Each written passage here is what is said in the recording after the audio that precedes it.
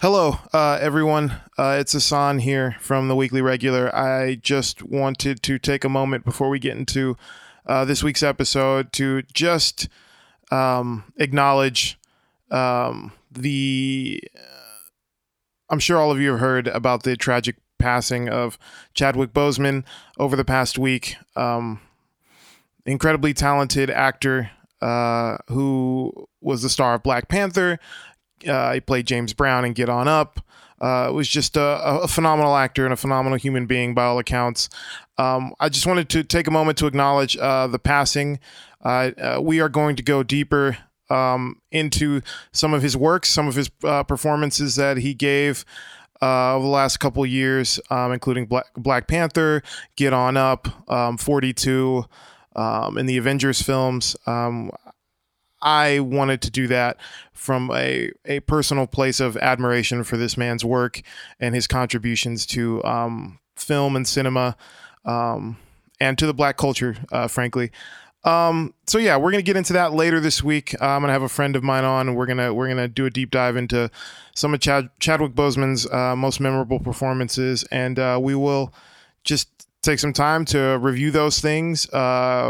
Celebrate his performances and his work, and celebrate the life that this man gave to film before he was taken by the illness he was battling with for the last 4 years. And we're just going to, talk about what his legacy means to us and what it'll look like going forward. And it's going to be a really great time of having fun with Chadwick Boseman movies later on in the week. This week's episode, we're not going to address it because we recorded this before it happened, and I just wanted to put this on the front of the episode so that you know that we are aware and that we miss Chadwick Boseman already. Thanks for letting me talk like an idiot for a few minutes, and I'll do that for even longer in this week's episode. Love you guys. I'll talk to you soon, and let's get into the episode.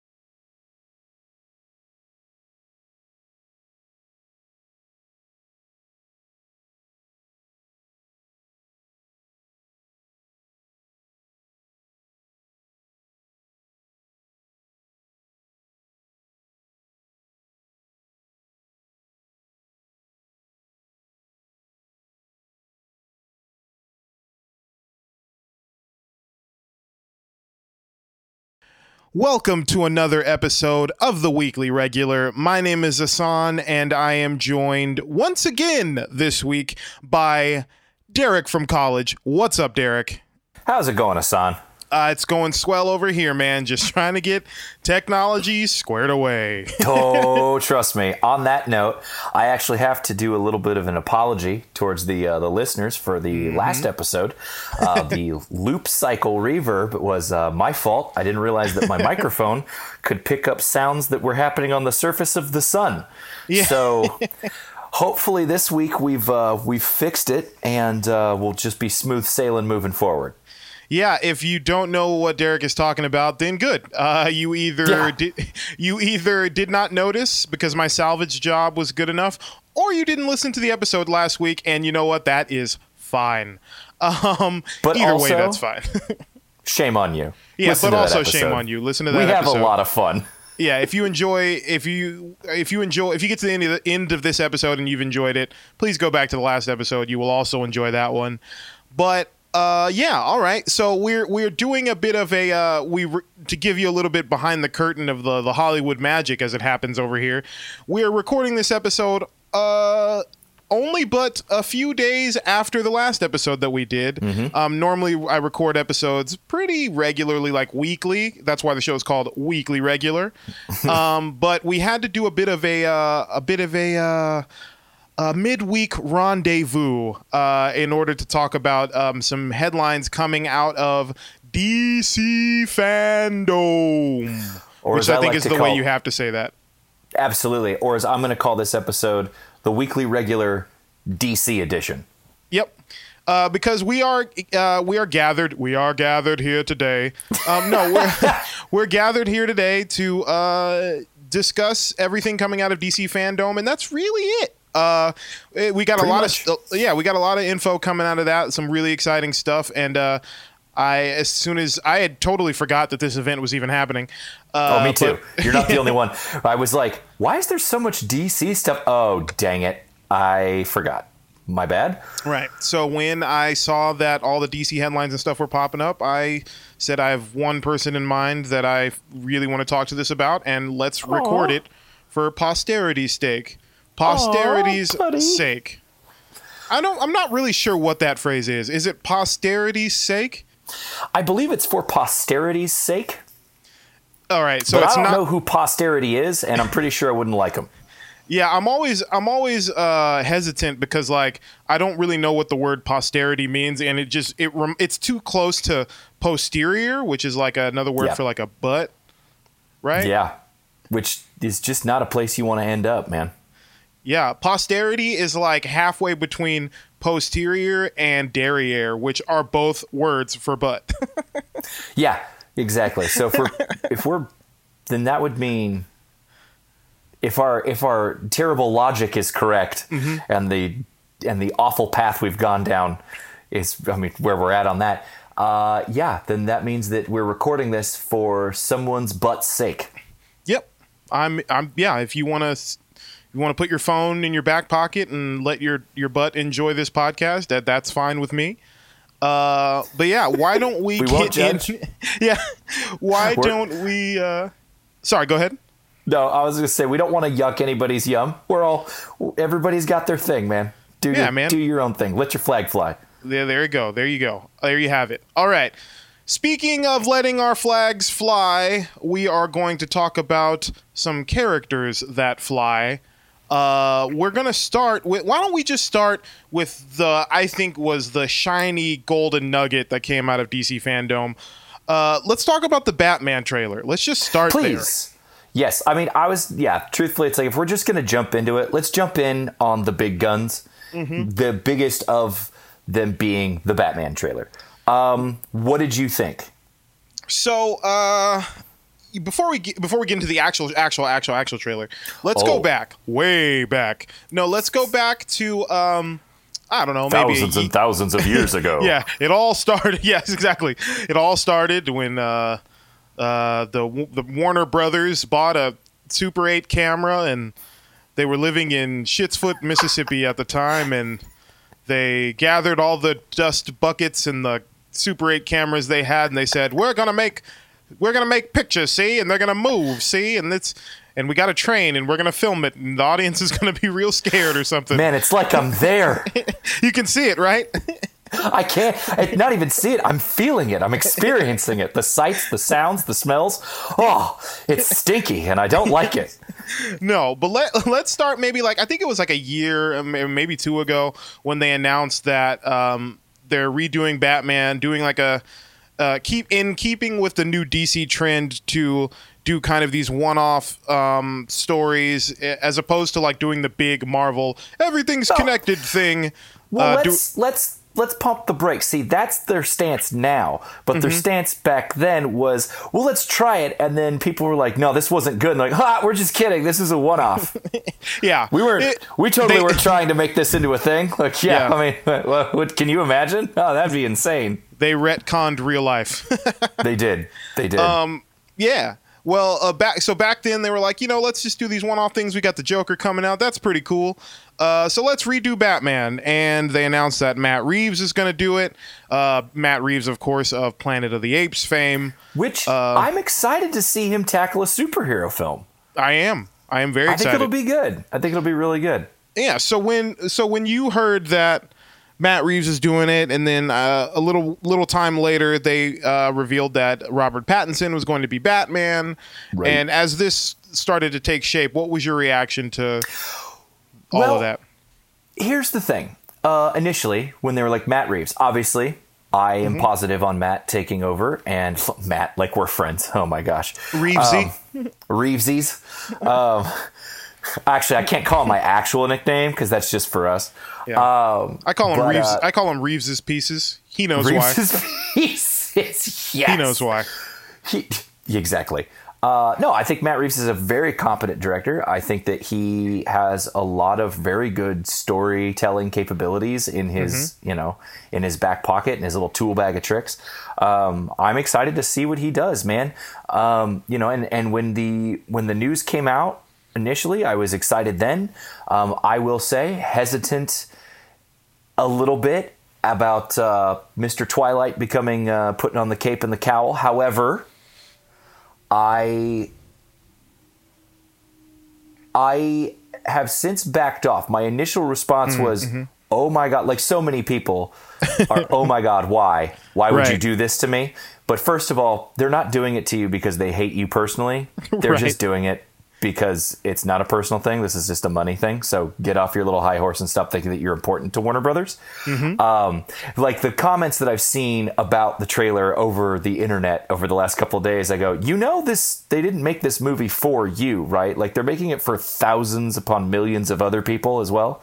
So you going on cinemablend.com and be like, I'm not going to watch it because he was in Twilight. It's like, okay, Frank, that's fine. Why don't you just go on and we'll be fine over here with the movie.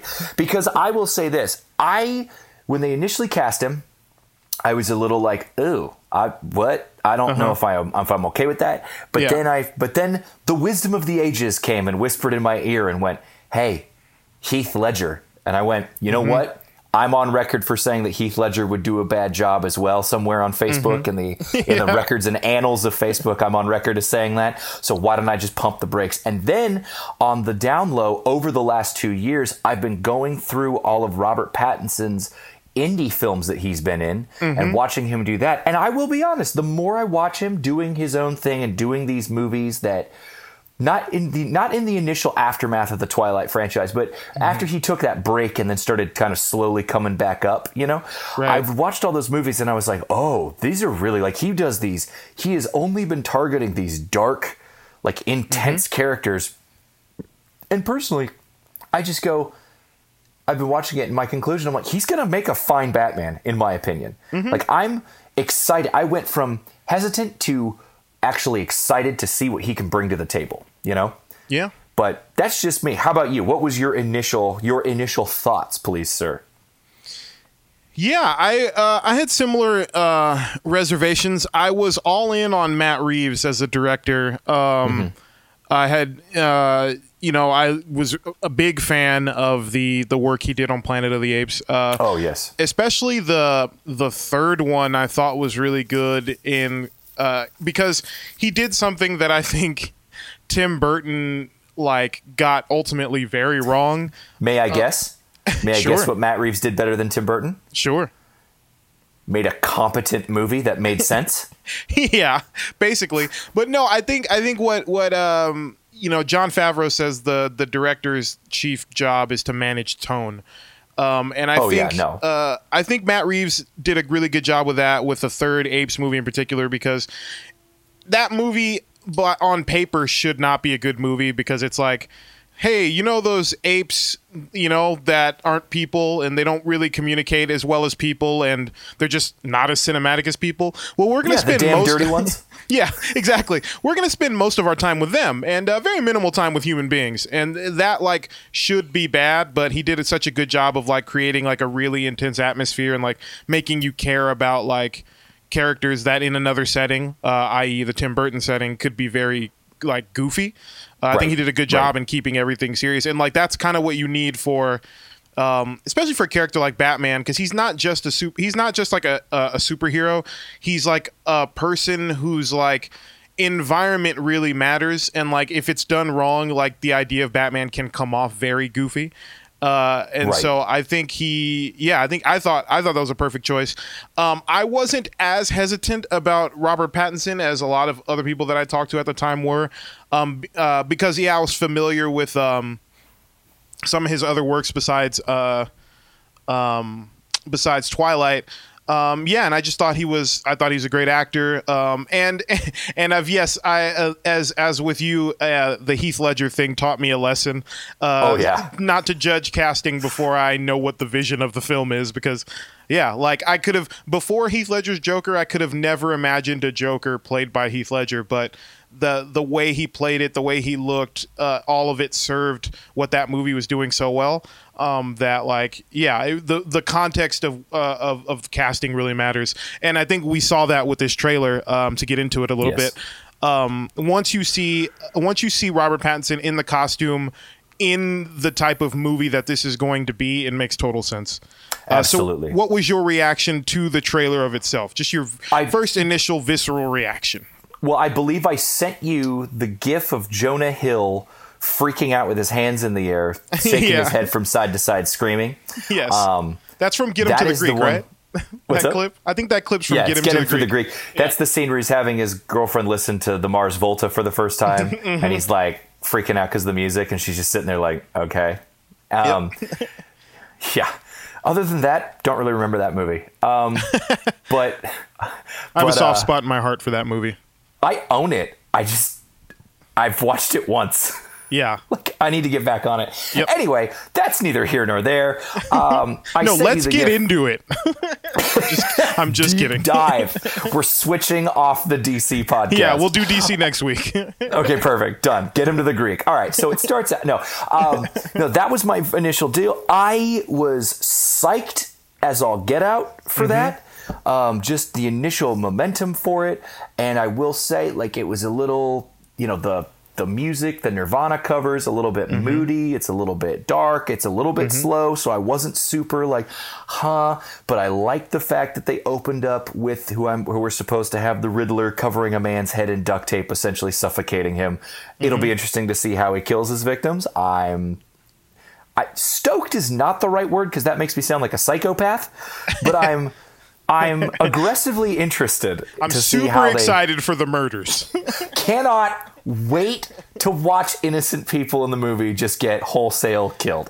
But no, I think it's an interesting deal. I like the setting. I like the tone. I like the look is cool. Like, it's very vibey. It's very it's very Batman-y. It's the thing. A lot of people have criticized it on the internet this weekend for like, well, it just looks like a carbon copy of the other stuff and blah, blah, blah, blah. And I've talked to a bunch of people about it. And I just go, yeah, but that's Batman. Like, and the people that I have heard and have talked about it, some people are, looking at like, well, I just want Batman to be fun again. I'm like, well, Batman is not fun. Right. Adam West was fun. And the 60s Batman, the original Batman run through up until like the 90s, maybe the 80s or whatever, that's fun. And fun Batman has its place. And if you haven't seen it, people that are listening, I highly recommend the animated Batman movie that they came out, that they did it in the Adam West, Burt Ward style of that kind of goofy campy, where Adam West and Burt Ward do the voice of Batman and Robin again. It is very fun. They re-include the pows and the boofs and the boffs and all that stuff. And it's a gas to watch. Like, it truthfully is. The neon color scheme. But I like this Batman. I like this year one style Batman.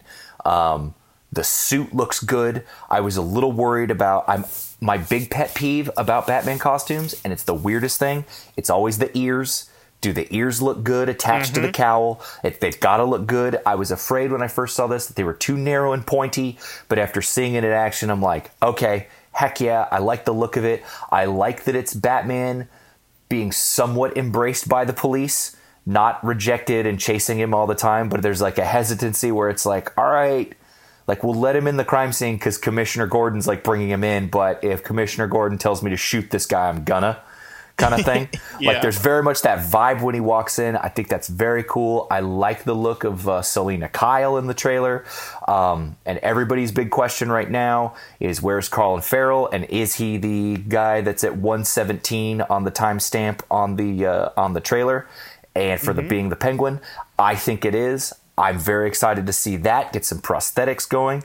Yeah, man, I'm stoked. I like the look of the Batcycle. I like the look of the Batmobile. I like that it looks the Batcave and everything looks very beginning DIY, you know, like it's not like he's like, well, I'm going to be Batman. And then all of a sudden he has the perfect suit and the perfect vehicles and the perfect gadgets. It's like he's still figuring it out. And I will say the giant punctuation mark for the entire trailer was when there's that gang of apparently Joker followers that decide to mess with him, and he just beats the piss out of that dude. Yeah. Yeah, of course. I was like, that's what you deserve, you makeup wearing freak. Yeah. Yeah, dude. I agree. There's so much to love about the trailer. I kind of want to stop it. You kind of hit me with all of it there. I know. I feel bad. I kind of avalanched you a little bit, but no, it's all good. I kind of want to get back to some of those points. Yeah, I think my initial reaction was like, I was just in a world where we have, one might argue, so many, maybe even too many Batman actors right now. Yeah, we could argue about that. I mean, we just got news that, we talked about it in the last episode, but Ben Affleck is back, Michael Keaton is back for this Flash movie.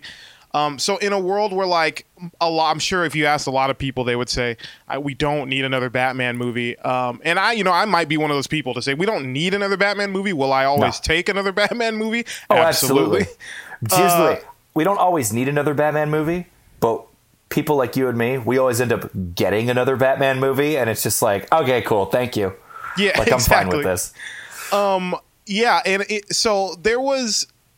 They had a really tight window for me to really impress me with this trailer, and I think they managed to do it, put enough pieces together to really impress me with this trailer. I love just the aesthetic of it. I love that it is seems to be a mystery movie, like a kind of a murder mystery. We get to see Batman maybe do some detectiving, which we don't get to see. Detecting, I think is the right word. And which I we was don't see a lot. No, and I was going to ask you legitimately, when was the last time that we saw Batman do some detectiving? Not much, because his character's title originally was the world's greatest detective. Yeah, I don't think we've ever seen that part of Batman brought to the screen well. Ben Affleck's Batman was not interested in detecting at all. He was just like, this guy looks like a problem.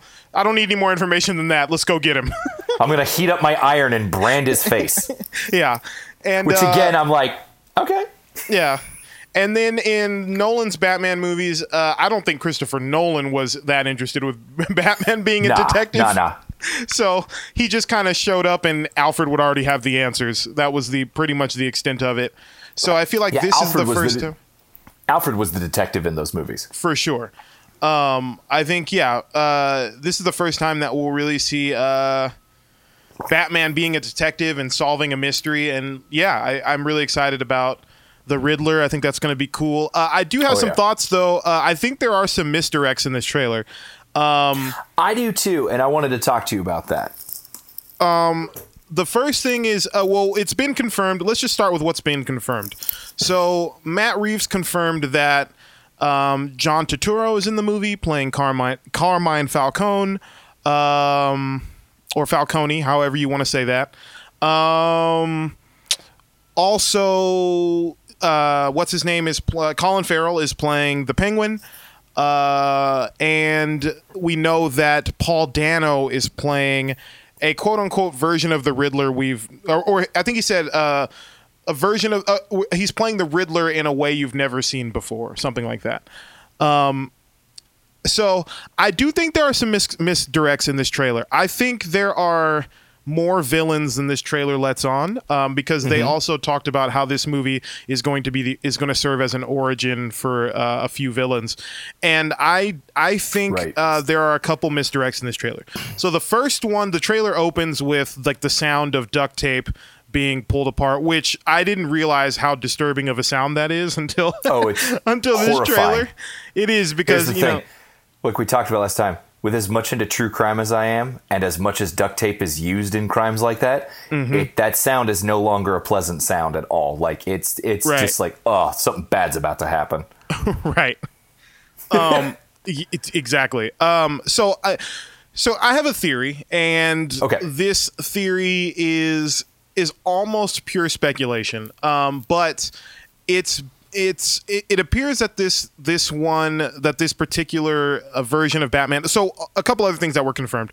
Also, they confirmed that this is not necessarily not taken necessarily from Batman Year One, but this is technically the second year of Batman's career. So it's said to take more from a storyline called The Long Halloween, which I've never read. I have, but a while ago. Okay. So, but it's one of the more lauded like storylines in the Batman lore that people kind of reference a lot. So, I'm gonna go out on a limb here. I think there are more villains in this movie than it's letting on, and I think the main villain is going to be Hush. Now, the reason I think that is because Hush in the comics, for the uninitiated, Hush is in his, I guess, in the original writing of the character, Hush was this guy named, I think his name was Thomas Elliot. He was basically he's basically evil Bruce Wayne. He was childhood best friends with Bruce. He had abusive parents though, whereas Bruce had great parents. Both of their parents died when they were young. Bruce got to inherit the Wayne fortune, and I believe Tommy was left with nothing when his parents died. I believe you're correct. And he basically, they go on parallel journeys where Bruce goes and travels around the world learning martial arts and eventually hooks up with Ra's al Ghul.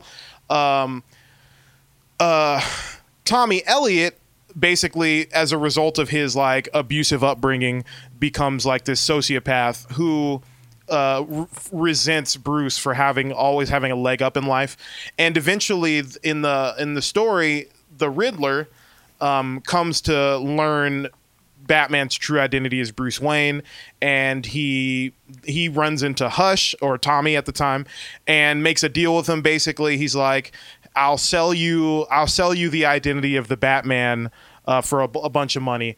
And Tommy is like, I'll do you one better. I'll kill the Batman if you tell me who he is. And basically it's revealed to him that he's Bruce, and that like drives Tommy even more insane. And he basically decides to team up with the Riddler and take down Batman, with the Riddler kind of being the brains of the operation and Hush being more of the muscle. And it's like a two-headed attack against Batman. And the reason why I think that's happening in this movie is because Hush is often drawn with his face covered in bandages or like medical tape, because he's such a sociopath and so psychotic that at one point he tries to he's obsessed with keeping his identity a secret. So at one point he performs surgery on himself with like very little anesthesia to like try to change his face, because he has like a medical background. He like went to Harvard School of Medicine and stuff like that. As you do. There's even in one version of the story, he even like removes his own pacemaker because it's like holding him back or whatever. And that he's often drawn with like, bandages covering his face. And I'm thinking that might be where the motif of like the tape comes in, and we might be thinking we're seeing the Riddler in the trailer, but maybe that's Hush.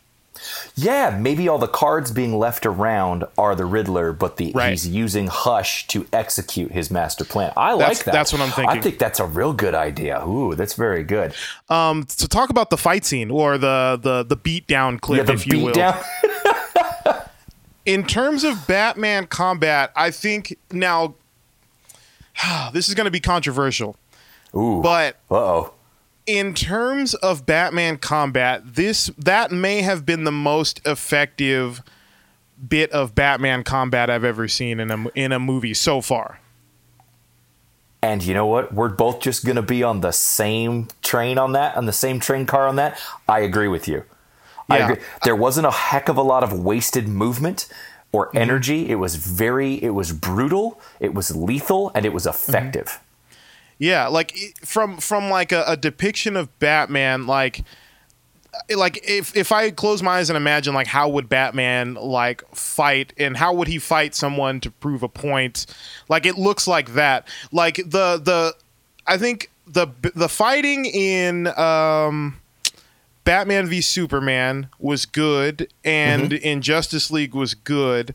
That one scene that's in, I think it's in Batman v Superman, where Batman takes down like that whole team of guys in that warehouse.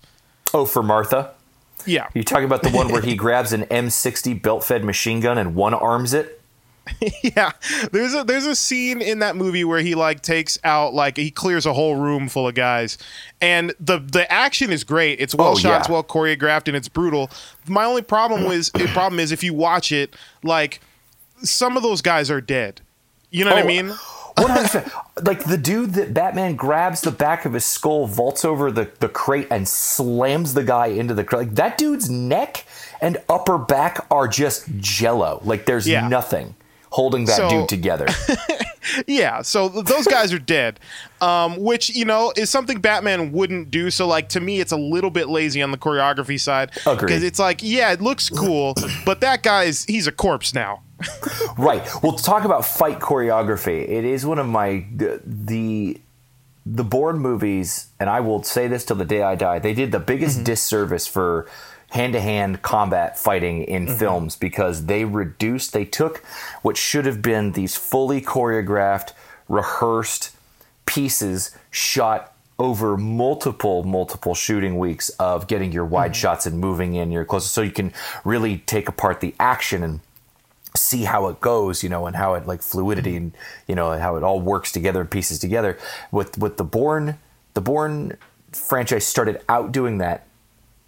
But then by Supremacy or Ultimatum, they stopped doing it, and they started doing close-up, shaky camera movements to fight. And for the first couple movies, it's like, oh, okay, cool. This is just a different way to do it. I like it. Right. It really kind of gets you into the chaos of actually fighting somebody in a close quarter situation like that. But like everybody else saw that and went, oh, cool. That's a free and clear like. That's how you shoot action now. Yeah, like we don't need to do fully choreographed fight scenes anymore because Jason Bourne did it, so now we don't have to do it. And I'm like, no, you still need to put, you know, choreograph actual movement. Like you still need to see it in a wide shot on screen. It's why the first John Wick movie is so effective. Right. Like they choreograph the entire thing, you know, and they make you, the Ip Man, you know, those movies, like it shows you how a fight is choreographed. And that beatdown moment is one of those things. It's a wide shot. It shows you what he's capable of. All his movement is effective in this frame.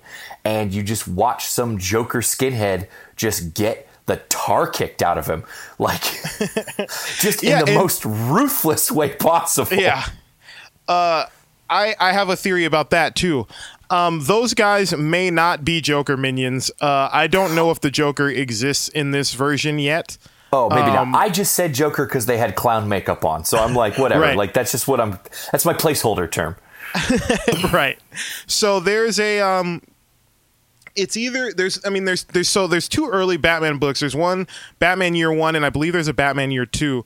In one of those books, I think it's Year One, Batman has like a cult following of people who like see him early on before he becomes like known for being a vigilante hero of justice. He's just kind of seen as like this dark force that's like, from the outside perspective, just seems like someone outside the law causing trouble, being a vigilante, not necessarily seeking justice, just exerting his will on Gotham.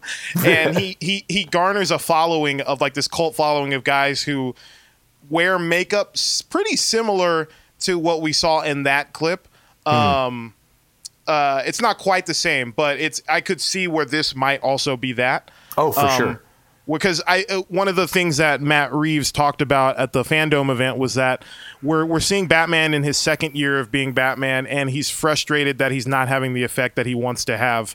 And I think that scene may be when he's reached sort of his breaking point of like, I'm trying to do something here, and you guys just don't understand what I'm trying to do. Don't get it, do you? You just don't get it. And especially if he's trying to track down a serial killer but can't figure it out, and people are dying, Right. and then he's got some clowns who are breaking into cars and houses and stuff, all in the name of Batman. Spray painting his logo all over the place. It's like, oh God, come on, guys. Right. Because if they were a gang like of Joker guys, I don't think they would have just stood around and watched that happen. Now, I could be wrong, but I feel like they're Batman super fans, and he's like, I don't want you to be my fan. I don't, you know what I mean? Like, I want you to be scared of me and fall in line, Yeah, no, that makes a lot of sense, actually. So that's a theory on that, but no, it's a good theory, solid. So some other Batman news related to that before we get to Gotham Knights that you mentioned earlier. Sure. Matt Reeves, as part of his Batman panel, also announced that there's going to be a show called Gotham PD. Ooh. And it's going to be for HBO Max. And it's basically like a crime drama, like police procedural set at Gotham PD in the year before this movie takes place. Oh, heck yeah. So it's meant to basically like give us an inside look and kind of flesh out the world of Gotham's police department, and give us an idea of the history of corruption in the city. That will make this Batman, it will basically contextualize this Batman for us. So I'm super stoked about that. There's no real word about who's going to star in that or anything like that, but that was announced that that's happening as well. It doesn't need to be. That sounds like a great show. I'll watch the hell out of that. Absolutely. Which would make sense if why they would cast, which would make a good choice for, Jeffrey, what is his last name? Jeffrey Wright. Jeffrey Wright. I was going to say Jeffrey Rush, but I'm like, that's not correct. No, this is not Captain Barbosa. This is Jeffrey. Yeah, casting Jeffrey Wright is a good casting choice for Gordon, especially if they're going to build a show around that character. Absolutely. Or have that character be a part of that show, because he's obviously a household name when it comes to HBO shows, and lives and breathes TV drama. So, yeah, I think that'd be great. That and the random James Bond movie. Yeah. And so what did you think about the little bit of Selena Kyle that we see? Oh, I think she looks great. Yeah. They were like, Zoe Kravitz is going to be, Catwoman. And I just went, yep. Yep. Okay. Cool. Yep.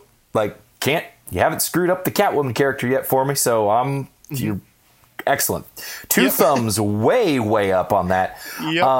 I like her look. I like the little half mask. I like that. And that's the thing that I talked about a few minutes ago, is I like the fact that everything in this, at least because we're so used to seeing these cut and polished like costumes and these gadgets and this stuff. And it's like, this is so early on. It's like it seems to be they really embrace the DIY element that you would have to have if you started out becoming your own vigilante, Right. Yeah, I like that. I think Catwoman has proven to be a difficult character for movies to nail. It was most evident in that Halle Berry film. You're talking that one that everybody went, cool, Catwoman movie. They're like, yep. Wait, so what's going on? Well, her powers are based from an Egyptian god. Wait, I want you to slow down. And then she's going to keep robbing places. But then the powers happen. But then she gets like a slutty suit. So that'll get like the bros in on it. So then we'll keep going. Wait, so I need you to, Warner Brothers, I need you to pump the brakes. Stop talking, Warner Brothers. Well, you see, there's a conspiracy at a makeup company to sell people makeup that actually burns your face off. And but why would they do that? It's all about female empowerment, you see. Yeah, but if they make makeup that burns your face off, then wouldn't that kill their brand, thus losing them profits to actually be more of a force for evil? Derek, some people just want to see the world burn. That's true. And I feel like when people ask those questions for that movie, the production company turn around and like jingling like a bunch of keys in front of a baby. We're like, but Benjamin Bratt's in it. Like, ooh. Yeah, that movie's real bad. It's the worst. Yeah, I think I would like to see a balance between, because I don't want Catwoman to be supernaturally powered by a cat. That's insane. No, nope. But what I do think would be cool is like give us a backstory for Catwoman that she's not just a burglar. Like, because I don't want them to like to go away from like, oh, she like likes to be identified as Catwoman. Like, she wants to invoke the image of a cat. That's obviously what she's going for, like in the comic books, and like they should lean into that in a way that like makes sense, in the way that like, because the whole point about Catwoman is that she is, you know, another way that Bruce Wayne could have gone with the Batman thing. Like, it's, except he's using his for good. She's using her for hers for personal gain. So she should have some kind of ethos about why the cat and why, you know what I mean? And the one thing I will say, I like that on her little, like her half mask, her little balaclava or whatever, they just did the ears. They just put inserts in there that made her look like they had ears. Like well, it was my big thing for Dark Knight Rises when they're like, well, those aren't the ears. Those are goggles that she can turn in. The ears will come later. And then they're like, no, we're still going to do different ears. And then they didn't. And I went, wow. It feels like you could have just peeled off a couple thou to somebody to just digitally add ears to her, and then we would have all not been having a problem.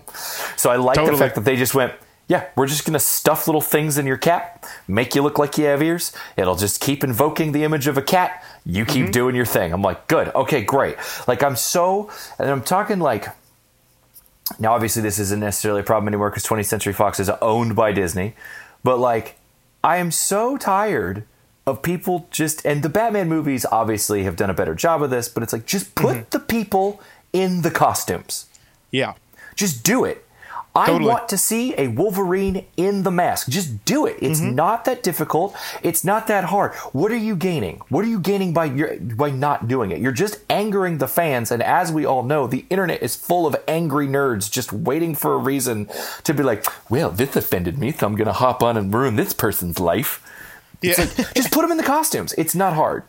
Yeah, no, it's not hard. And it looks like we'll be getting some of that, so I'm excited about that. And that's why I think your theory about Hush being the henchman for the Riddler in this movie is correct, because if they're not afraid to just put little bumps in her cap that make it look like ears, then why would they be afraid to just make Hush the main, like, henchman villain? So I'm like, cool, that sounds great. Like, no, it's interesting. But yeah. Yeah, because I'm also very curious about what he means by a version of the Riddler that we've never seen him before. That's very interesting. I could see this version of the Riddler being more like a kind of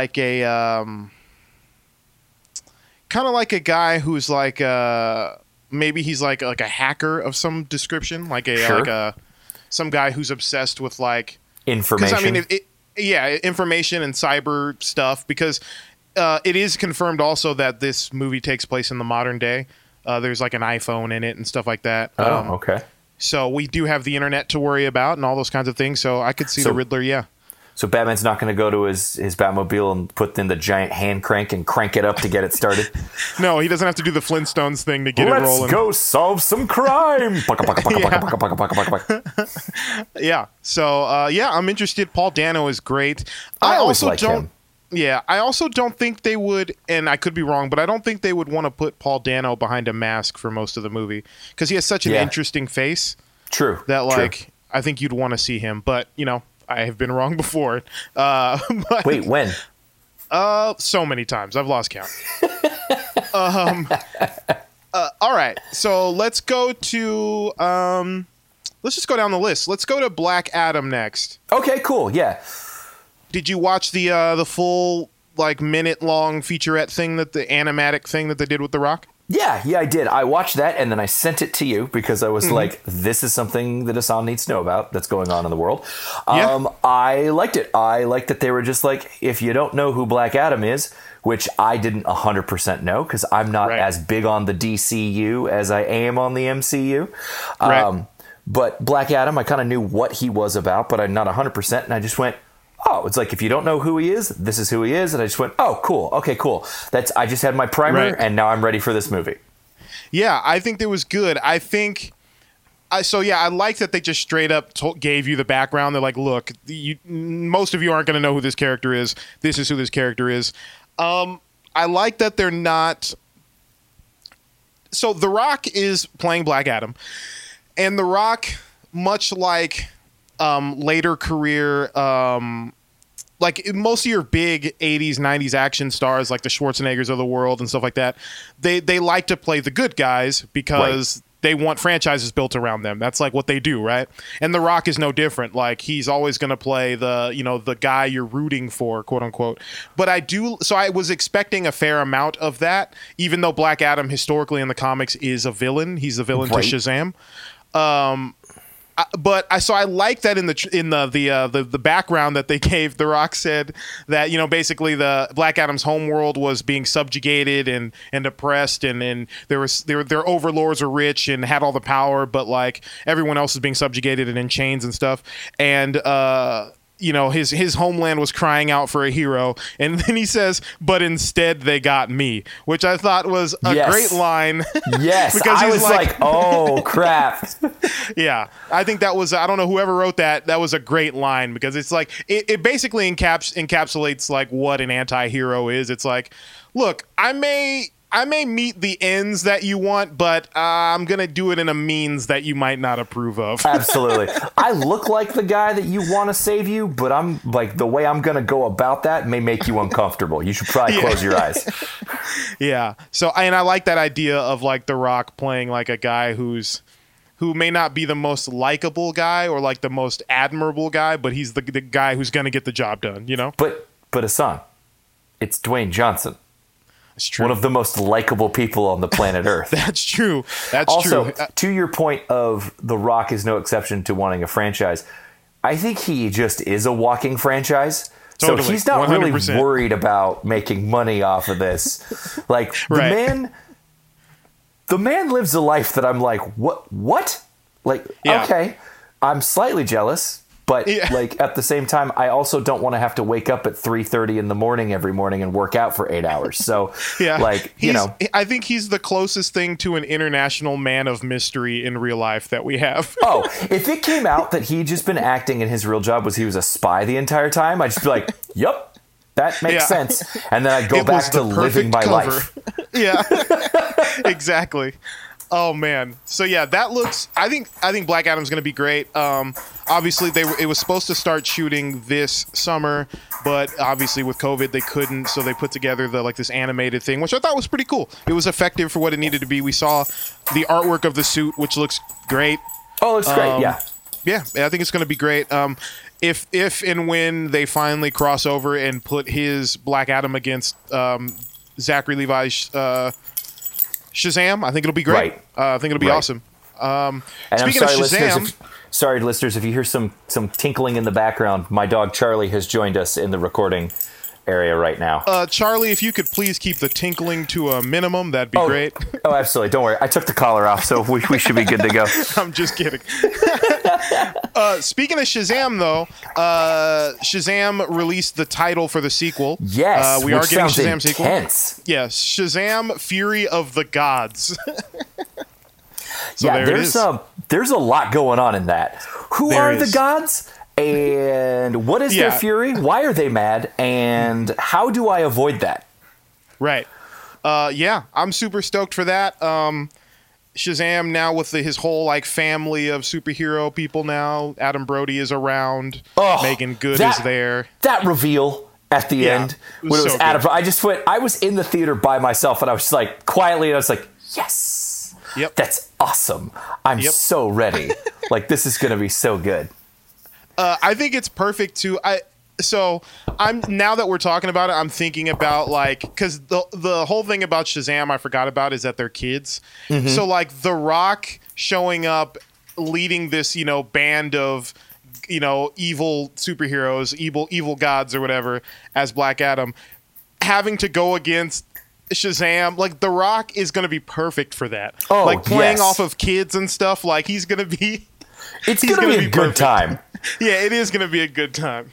Especially the kids they picked to be the kid versions of these superheroes. Yeah. Yes. That whole movie, the first Shazam movie, not a great movie ultimately, not groundbreaking or anything like that. But you know what it is? It's just I remember leaving and just being that was just fun. I just had a good time, and I enjoyed my time in the theater, spending it with them. Right. Yeah, and I think The Rock is very good at nailing the tone for movies that have to be family friendly, but are also have to have stakes involved and also have to be serious and stuff. He's really good at that, so I think he'll be perfect for when they eventually cross over. Oh, absolutely. All right, what do we got next? Oh, Suicide Squad. This is something else you're excited about, right? Oh, okay. So a couple things about this. Yes. Suicide Squad. The Suicide Squad. They have taken the reboot. I'm not a big fan of the way that everything's been remade. Oh, it didn't work the first time, so let's just do it in 2 more years and then it'll work then. Like, I just go, look, man, especially with that first Suicide Squad movie, it's like you shit the bed so hard on that movie that, like, it's not even funny. Like, it was so bad I didn't even enjoy it. Like, and it's a movie that on a formula, something that, like, I should personally enjoy, you know. But but it was the movie was just so terrible that I was just like, I can't believe that this is the product that you gave us. Like, wow. Right. Obviously you don't think much of the fans if this is what you think of. So think of us. So I will say this, I even was a little hesitant about James when they were like, James Gunn's gonna do it, and I was like, okay, I don't know if he can salvage this. Like, I love James Gunn, don't get me wrong, but I was a little like, I'm not sure. But after watching that BTS video and seeing who's in it and seeing the vibe and them talking about that it's going to be a gritty 70s war movie, I'm like, yep, 100% in. Like, shut up and take my money. To the tune of the most exciting thing that I texted you about, but it's a personal point of excitement for me, was, James Gunn, the director, liked my tweet about how I was on board for that movie. That was the weirdest thing. Within 45 minutes, I was just like, yeah, I'm not really sure. I was a little hesitant, but I'm on board now. And it was like, James Gunn liked your tweet. It was like, what is happening right now? Yeah, that's awesome, man. You're now a celebrity. Oh, totally. It's all good. Don't worry. I'll keep you along with me. You can ride my coattails. All right, I appreciate it. But no, I thought I'm excited for this now. I think it's got a good direction. I think the vibe is, and it's very specifically hilarious because Margot Robbie has this little interview where she's sitting there and she's like, we just needed somebody to, like, come along and set the vibe. And I go, and you can hear it in her voice. It's like, and we didn't have that for the last 2 movies that I did. Right. And I'm just grateful that we do have that now. And I'm like, yeah, that's the thing. The tone was just all wrong for those movies. Yeah, I think David Ayer directed the first one, and he's a director who I like. Doesn't always make terrific films, but like what he's really good at, I think, is creating. I think he's good at taking a situation that he's like kind of like a Brian De Palma, like voyeuristic kind of director, where like he's really good at taking a situation we've all kind of fantasized about being in and kind of like drops you right into that situation, which can be very effective. Like, I'm thinking of End of Watch is like the first one that comes to mind. And I love that movie. That's a great movie. The LAPD, he's good at the movie Fury, where you're put inside a tank in World War I. Also fun. We saw that together. Yes. These are all like really good. He's really good at that. He's not the best at telling a story, though. And that, I think, is ultimately what was wrong with the first Suicide Squad. Was, one, the tone was kind of all over the place in terms of like, is this for kids or not? You know what I mean? Yes. And then there just wasn't a compelling story. It was just like a bunch of heroes, you know, fighting a bunch of stuntmen, and that's pretty much it, you know? Whereas I think James Gunn doesn't, I think James Gunn is kind of the opposite of that in a lot of ways. Like, I think he's chief amongst his concerns when going into a movie is, what story are we telling? I mean, he took the Guardians of the Galaxy movies, which could potentially be the worst of the Marvel movies. Oh yeah. But those are some of my favorite of the Marvel movies. Yes. Because it's like, those are characters I've never even known about, never have ever cared about or anything. But like, the stories that he was telling amongst those characters and the dialogue that they were doing it in was just so compelling to me that you just can't help but to root for them and to you know, fall in love with them. And I think if he brings that to the Suicide Squad, I think he can really turn like that ship around, you know? I agree 100%. I think it's interesting. Goyer does what I like to call moment to moment directing. His moments in his movies are very good. Like when you get into like the action, and obviously I'm talking End of Watch and Fury and his other stuff, not Suicide Squad. But when you get into his action moments, he's very good at making those like good, and you kind of jump from moment to moment. Gunn does a great job of having his story be motivated by his characters. And the characters are what carry you through. Like there's some big set pieces obviously in Guardians, but like you also have it motivated by the characters. You love the characters, and so it's almost like you're like, I want to go to space with my best friends and go on an adventure where we shoot lasers and blow shit up. It's like, well, yeah, man, like let's go. And I feel like Gunn is going to do that really well to, even though you shouldn't want to be part of the Suicide Squad, which is created by a bunch of psychopaths that like would just murder you rather than talk to you. Like it's gonna kind of come off as like, well, I want to jump in with Harley Quinn and beat some people with a giant mallet. Yeah, exactly. Haven't you always wanted to do that? Ahsohn, I don't think I've ever stopped telling you how much I want to do that. No, you send me a text every morning and you say exactly that. 8 a.m. sharp. Good morning. I still want to go around with Harley Quinn and beat people with a mallet. Yes. All right, let's get into Gotham Knights, because this looks really cool.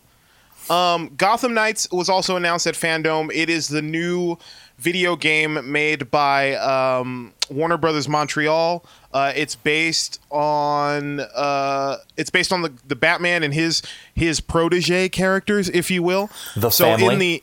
The Bat family. So just a little bit of background on when the game takes place and all of that. So the context of the game is there's an explosion, and Batman is presumed dead, and so the Bat family initiate Protocol Black, which is essentially the Batcave and everything is destroyed, and the Bat family is left to patrol Gotham and keep Gotham safe in Bruce's absence. So this is a video game that has 4 main characters. You got Robin, you got Nightwing, you got Oracle. Oh, excuse me, Oracle's not the main character. Sorry, you got Robin, Nightwing, Batgirl, and Red Hood are the main characters. And yeah, it's designed to be a 1 or 2 player co-op story, so we can play it together. I'm very excited. If you think we're not going to play it together, you're absolutely out of your mind. Yeah. The minute I saw it was 2-player co-op, I was like, I might just buy 2 copies and send him one as a gift. Yeah, exactly. Yeah, and it looks great. Like all of the characters have been doing what they do for a while now, so you're meeting them at sort of the height of their abilities and whatnot. Yeah, I think it looks great. What did you think about it?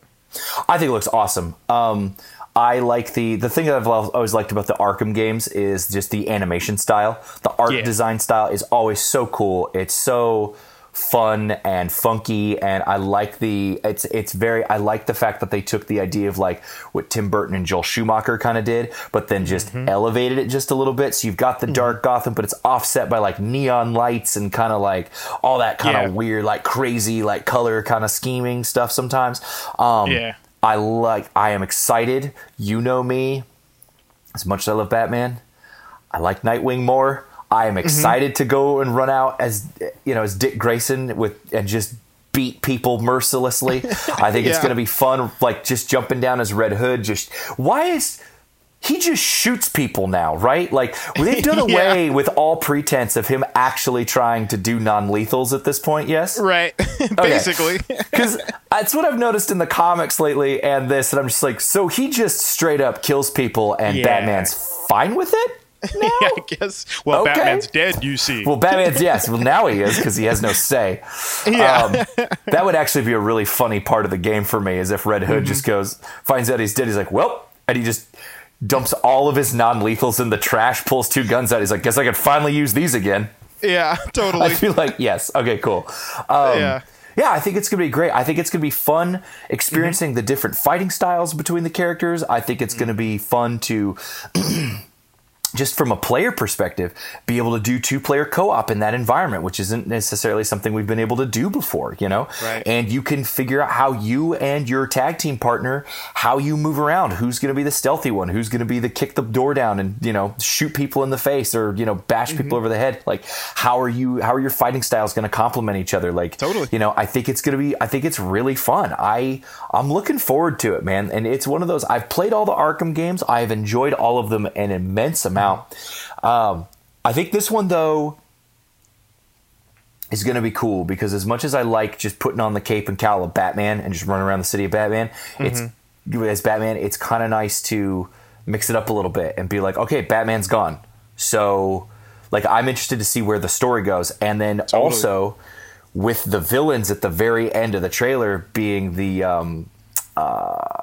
Court of Owls, I was like, oh, dope. Because I knew nothing about the Court of Owls, and now I have all the graphic novels about the Court of Owls are being shipped to me literally as we speak. Like, I saw the trailer and went, cool, and then went right on Amazon and was like, Court of Owls. They're like, you need these ones. And I just went, yes, prime them to my house immediately, please.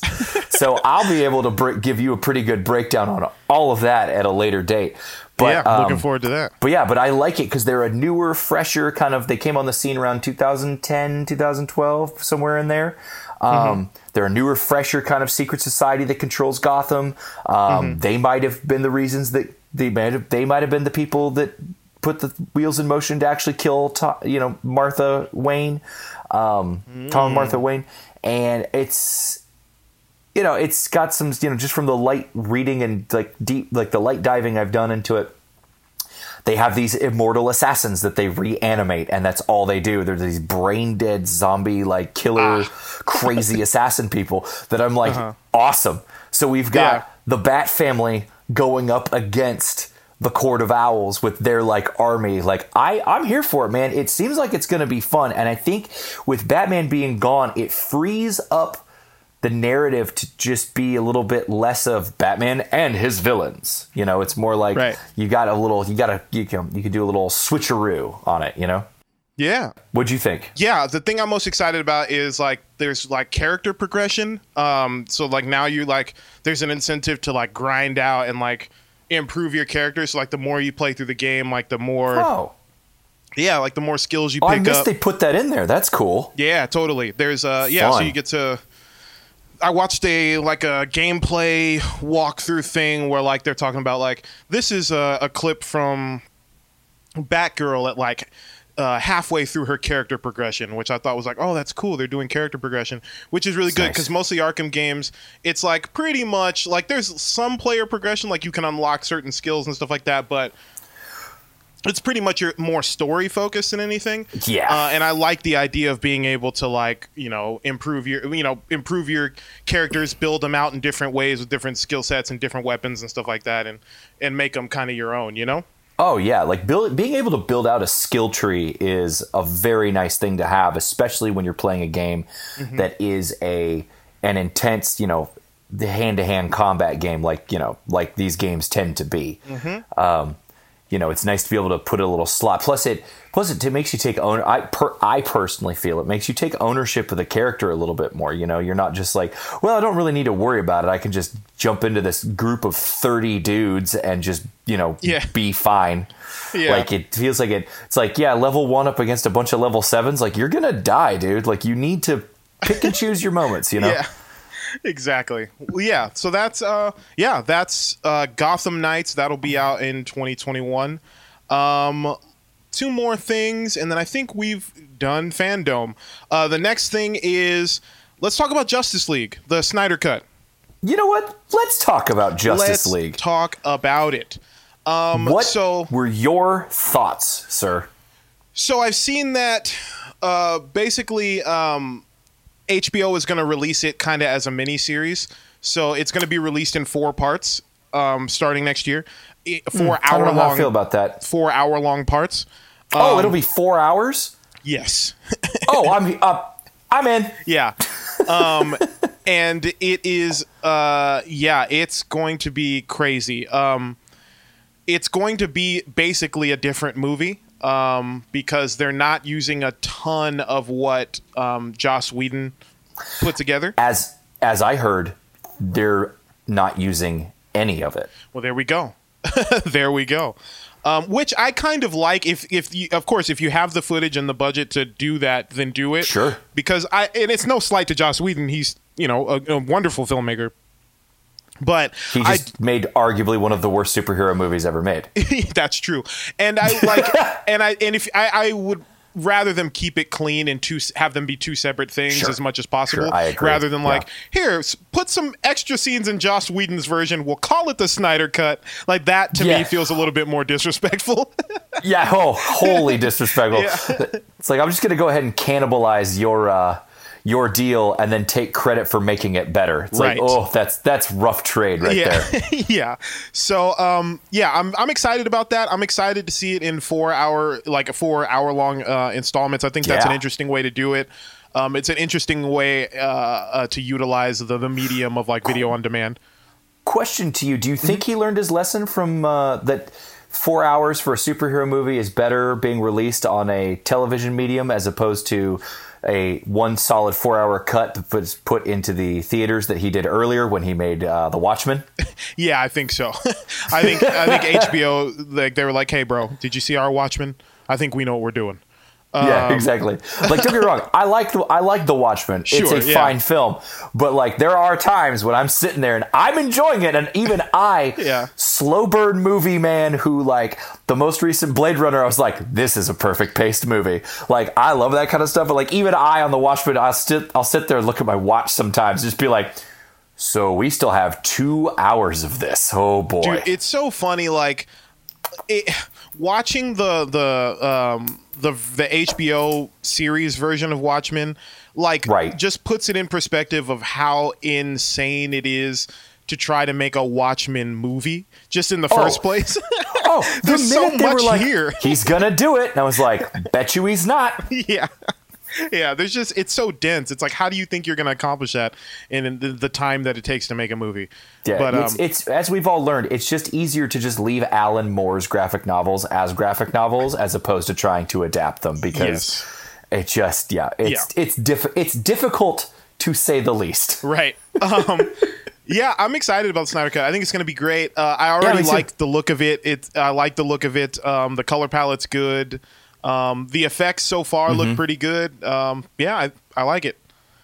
Me too. I like that it opens with Darkseid. How do we? I've never been 100% I've always said sure, Darkseid, but I don't know. I hear it both ways. I say Darkseid too, but look, it's DC Thanos. Yeah, exactly.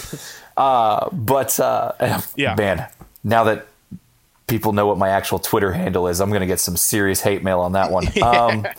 Bring it on. Exactly. I'll turn into a lovely conversation. It'll be fine. But no, I like that he popped up. I thought that was awesome. Mm-hmm. I like the look of kind of how Snyder was like, yeah, this is the concept art. This is how stuff was supposed to look. And then now that he made it, he's like, yeah, so I just did that. So y'all are welcome. It's like, thank you. Yep. It'll be interesting. There's a couple of things. I think that it'll be interesting to see all of the stuff that was left on the cutting room floor about the Flash. Yes. Yep. I think that will be cool. All the time travel Cyborg. stuff. Yeah. Yes. Like get the backstory, and even Aquaman, even though we saw his movie, such as it was. Yeah, that was a film. It was a film that people went to go see in the theaters. Amber Heard was in it. Yeah. It was fine. Her wig was crazy. Her wig was out of control bad. As were so many other people's wigs in that movie. But we're not talking about that movie. We're talking about Justice League. But I'm excited to see all the stuff that was kind of led on the cutting room floor plugged into the movie in a way to where this story will make sense finally. Totally. Because I went and saw Justice League in theaters and spent the entire time going, what is happening? Yeah. And why are these choices being made? Yeah. I remember like the final, like basically the big third act fight scene of that movie. I was just like I was reflecting in my mind as I'm watching the movie. I'm reflecting on Superman and Batman and Aquaman and Cyborg and the Flash are fighting all together. an army from a parallel dimension, and I am not excited about this right now. You forgot Wonder Woman, but I'm yes, sorry. and I 100% agree. I'm sorry, I forgot Wonder Woman. I 100% agree, man. Like, it was one of those, by the time it got to the end, I was like, they're fighting at the big bad, but like, who gives a crap anymore? Like, Yeah. I don't care. It was one of the few movies, and I think to date, the only superhero movie that I was sitting there going, I really want this to be done with so I can go home. Yep. Yeah, to me, that was like a huge like letdown. It's like, man, this should be the most amazing thing we've ever seen. Right?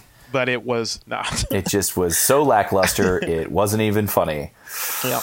So Snyder Cut, it's coming. Black Suit Superman. Let's do it. You know what? I'm down for the Black Suit Superman. Me too. I'm not a big Superman fan. Yeah. I think again, you can get at me at Derek_Nickel on Twitter about this to share your thoughts and opinions, and I will gladly debate and or talk to you about this. I think that Superman is the starter superhero. I think that if you don't know what else superhero you like, people just go, Superman. It's like, oh, good job. Okay, cool. You're new. Right. It's like, which there's nothing wrong with it. But also when you start to kind of figure out what you like, you tend to move away from the Superman. Right.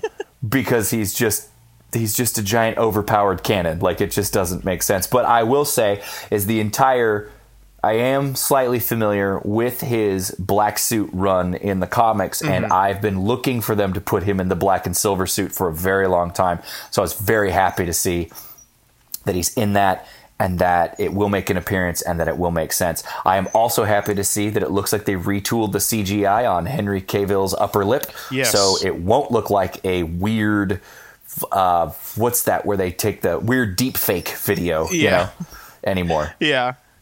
Yeah, that was really unsettling. So I'm glad they were able to do that. Oh, yeah. It looked like it was one of those where it was like, oh, his Botox went wrong. Yeah. All right. The last but certainly not least, let's get into Wonder Woman 84. Sure. What did you think about the trailer? And yeah. I'm going to say the same thing as I said about the first Wonder Woman trailer. It looks fine. Yeah. I'm not enthusiastic about it. Yeah. I think it looks fine. I want them to do better than the last one. The last one wasn't bad. Don't get me wrong. And again, feel free to debate. Listeners, feel free to come at me as much as you want. Like, I'm just more than happy to talk to people at this point about something other than politics online. First movie, it was fine. It was entertaining. AJ, my wife, for those of you that didn't listen to the last episode, she really loves it. She's a big female empowerment character, and I am 100% about it too. I'm like, I want little girls out there to have superheroes that they can look up to, because I saw, you and I, we grew up with these heroes out there, and they're like, oh, you like this guy? And you're like, yeah. They're like, you should strive to be more, you like Steve Rogers? Yeah, be more like him. Okay, a good, solid dude that, believes in morals and ethics and has his, his North Star aligned and all that stuff. And I was an Iron Man fan, which is probably why I ended up the way I did. But, whatever. Yeah. But no, it's like we were raised in this environment where there were examples, there were superheroes for us to look up to and to try and follow and copy. And little girls haven't had that. They've had Disney princesses that literally get knocked out and then wait for some dude to date rape them before they can have a valid part of a story. Now, thankfully, that's changing in our climate, but I'm happy that Captain Marvel, as such as it is gaining ground, and that the Wonder Woman came out. I don't think it was a 95% on Rotten Tomatoes. I feel like it had its own issues. The villains were far too campy and like, oh, we are German, we are bad. It's like, okay, do you have any other motivation? No, the script says so. It's like, all right, I'll check back in with you in a minute. Yeah. But it was fine. It was a fine movie. I walked out of it going, I hope they make another one, And this one looks like more of the same. And I'm 100% fine with it. Like, I think it's great. I will say it'll be interesting to watch Kristen Wiig slowly devolve into a Catwoman. But, I think it's great. I'm a little confused as to how Chris Pine's character is coming back. Right. But I'm enjoying, I'm looking forward to giving it some sort of some semblance of my hard-earned money so that I can figure out those mysteries and just be like, you know what, why don't you solve that for me? Like, I'm not going to go do any deep digging. I'll let you do the heavy lifting on that for me. But yeah, I think it looks good. I think it looks fun. Mm-hmm. Yeah, I loved the first Wonder Woman movie. I feel like it was a better version than the first Captain America movie. Because to me, they were very similar movies. Oh yes, but I felt absolutely. I felt like Wonder Woman did a better job at really, because Captain America, the first Captain America was good as an origin story because you really got to know the character before he got superpowers. So when he got superpowers, it mattered. But where I feel like that movie fell short is like, I never felt like they were. So in the same way that like the Chris Evans's performance and that character being written the way that it was, and quite to be frank, the visual effects, like the way that all felt so grounded and real to me, the stakes and the villains and the sort of the war and the fighting and stuff never really felt convincing enough to me in that first movie. Yeah, I agree with you on that. It felt very kind of cartoony. Whereas I feel like sorry, go ahead. It was sort of, it's like if you declawed your cat. You know? Exactly. There's just it's like, it's a tiger with no claws or teeth. Like, it's you're supposed to be scared of it, but like, all it'll do is just, it'll just violently buff you around and then you'll be fine. Right. I think part of it was because, like, you've got this guy who's fighting wars for America before he becomes a superhero. So should be shooting people and stuff like that. And he is, but it's kind of like they're also... Captain America, obviously, when he becomes like Captain America, doesn't really kill people. So like they were kind of between a rock and a hard place with that. We're like, well, we can't really show him being really violent because he's got to be Captain America eventually. So we're just going to have him be in war, and he'll fire his pistol off screen and it'll hit some off screen stunt guys. We'll never show it though. You know what I mean? Well, yeah. Then there's the opening sequence in Age of Ultron where he throws a Harley Davidson at 3 dudes and the camera cuts away. It's like, oh, those 3 dudes are they're meat jello, like they're dead. Exactly. There's no way. Like he's full. Don't get it twisted. He's killing people. Right. They're just not showing it. Right. And so for that reason, I think like a lot of the combat and the stakes involved like didn't really feel like heavy enough for me. I agree. Whereas I feel like in Wonder Woman, I feel like they got closer to blending sort of, yes, obviously she's superhuman and there's comic book elements going on, and but to me the warfare, like when she's fighting in the war, it just feels real. Like it felt like we're in the trenches and there just happens to be someone who's real strong over here, Like imagine being in that and you see this hot chick with like that's dressed like as she is come out and then she like they lob a grenade and she just boop, like just backhands it with her shield and then she just starts laying waste to all of the I'd be like, hell yeah, I'm following the hot chick. Like, let's go just destroy. Not that that's the only thing that she brings to the table, but it's like, you haven't seen a woman in months. You're covered in your own feces. Like, you're eating rats. And then that, like, goddess comes in and you just go, yep, I'm kicking ass with her. Like, let's do this. Yeah. But, like, I will say this. That, I agree with you 100%. Like, it's interesting that you compare those two movies together because I've done a lot of that in conversations with people. And it is the sequence that she goes up and over the trench wall and just starts kicking ass is one of my favorite superhero sequences, combat sequences of all time. Yeah. And they use slow motion correctly. They use ramping correctly. They really do a good job of conveying her power, her speed, her confidence, the fact that she's been doing this for thousands of years, and now it's like, puny mortals. Like, you know what I mean? You just like they're firing guns at her, but she's just like, that's all you've got? Really? Right. I fought dudes that like their little toe was tougher than you. Like this is nothing, son. Like just get out of my way, please. Yeah. Like you're nothing but a new. Like she shrugs it off in a way that's just like it shows you what a superhero of her power level like should be. You know. Like to taking another superhero movement that's very innovative. It's not a great movie, but the Brandon Routh Superman movie. When he lands during that bank robbery with the guys have that giant Gatling gun for some weird reason. when the dude takes his pistol and shoots him in the eye, and it's the close-up, and you watch the slug compress and ricochet off his eyeball, and he doesn't even blink. I'm like, that in that moment is a perfect way to convey the power of Superman. Like a dude point blank just shoots him with a 45, and it just ricochets off his open eyeball, and he's like, "That's all you've got?" Yeah, totally. Like, oh crap. Yeah. Yeah, I'm really excited about it, man. I think so too. It's the perfect follow-up. I'm glad that it's going to be. I like that they're doing this, taking this next step with this franchise, because it's an opportunity for her to kind of be. And you don't often get this from really any superhero characters, but especially a female superhero character. Well, now she's the one in the driver's seat who's like had some life experience, and like now she's the one like who's not the fish out of water anymore. Right. Like she's the one like now Chris Pine is the person who's out of water, and she's like trying to, you know, explain to him what life is like and the nuances of life, because that was one thing that she lacked, and this is a perfect opportunity for growth in her character. Is in the first movie, yes, she's noble. Yes, she's sincere. Yes, she's earnest. But she's 100% that, and there's no like nuance there. And I think that ends up backfiring on her when she's kind of like reduced to like, you know, having a lot of very like adolescent emotions that she's not in control of when Chris Pine dies in the first movie. And I feel like this opportunity in this movie gives her a chance to like evolve as a character and be the one who's like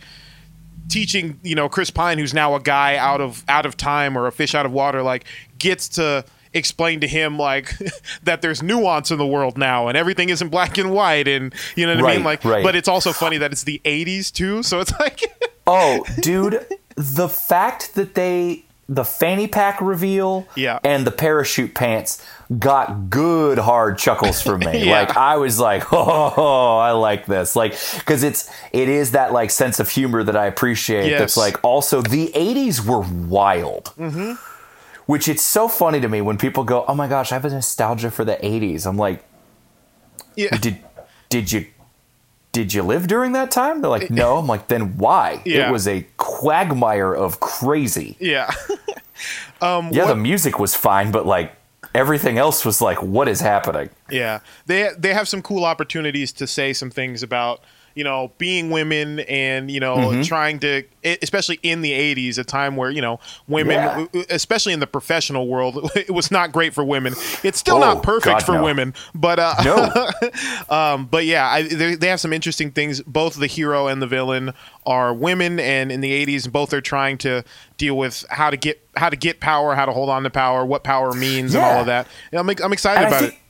I am too, and I think it's interesting the fact that you brought it up that the two main villains are women. I think it's interesting the fact that you've got the one where it's like, you know, it's the villain being jealous of the hero. You know, it's like, you had it all and you don't deserve it and blah, blah, blah. And it's just kind of like, okay, but why do you think that she doesn't deserve it and all this stuff? But then also, why are you turning yourself into a cat? I'm not going to give up the cat person thing because I'm so confused and curious as to how Kristen Wiig just ends up becoming a cat person. I'm excited to see that. I mean, she says a line in the trailer that she wants to be the apex predator. And I think that's going to be I thought was cool. Yeah, I think that's going to be great. I think it's going to be more commentary on, you know, it's basically her reaction to being a woman in corporate America in the 80s and feeling like a second-class citizen. And only men's animalistic behaviors are rewarded in that type of society. Yes. So, the transformation part, I hope they do like a little like bleed into like showing you how her personality is changing, you know, when she injects whatever she's going to inside of her body. 100%. I think it's going to be interesting to see how the themes they play around with like that. And I think that's one of those things that I'm very excited about, because you talk about women gaining traction in the world that we live in. Like, these are major superhero movies that are directed by a woman. And it's got a very different perspective. And that's why I enjoy going to watch these Wonder Woman movies, because it's very much the director of these movies is a badass woman in her own right. So I'm like, cool. So you're just taking your own badassery and putting it on screen with all these other great, like these strong women. Like, I'm here for it. I'm excited. It's kind of going to be a nice little palate cleanser from like I'm going to be fear my penis. It's like, okay. Yeah. You know, like it's just going to be a little bit of a switch up, which is why I always enjoy these kinds of movies. You know, like even Captain Marvel, I wasn't the biggest fan of, but it wasn't anything from the female perspective's fault. Right. I enjoyed that, you know, like I like this, like, you know, I like those, and I hate that there's a, you know, a term, but like those powerful, like, girl moments, you know, like the end of Endgame where like all the women team up and it's like, yeah, like go get them, ladies. Yeah. Like I'm here for it, you know. But yeah, it'll be interesting. It'll be fun, you know. Yeah, I'm looking forward to it, man. She's got a golden suit with giant wings that detach for some reason. So like, also cool. Because why not? It's like, why not? Yeah, man. All right, Derek. Where can people find you on the internet? You can find me on Facebook at Derek Nickel. My profile photo is the one that Ahsohn posted on Instagram. It makes me look like a James Bond villain from my wedding. I love that photo. That is me. Send me a message if you've got some thoughts or rebuttals, or if you just want to call me a piece of shit, whatever you want to do. Or say you like my hair. I don't care what you do. But if you want to get in contact with me, you can hit me up on Facebook there. Cinephile84 on Instagram. And I'm at Derek_Nickel on the tweets. Great. You can find me at Ahsohn the DJ across social media. That's at AHSOHN the DJ. Or you can find me at my website at Ahsohn.com. You can find episodes of this podcast and more at weeklyregular.com and Weekly Regular on social media. Thanks again, Derek, for joining me again this week. Oh, Ahsohn, it's my absolute pleasure. Whenever you need me, I will be here. Appreciate it, man. And we will see you next week.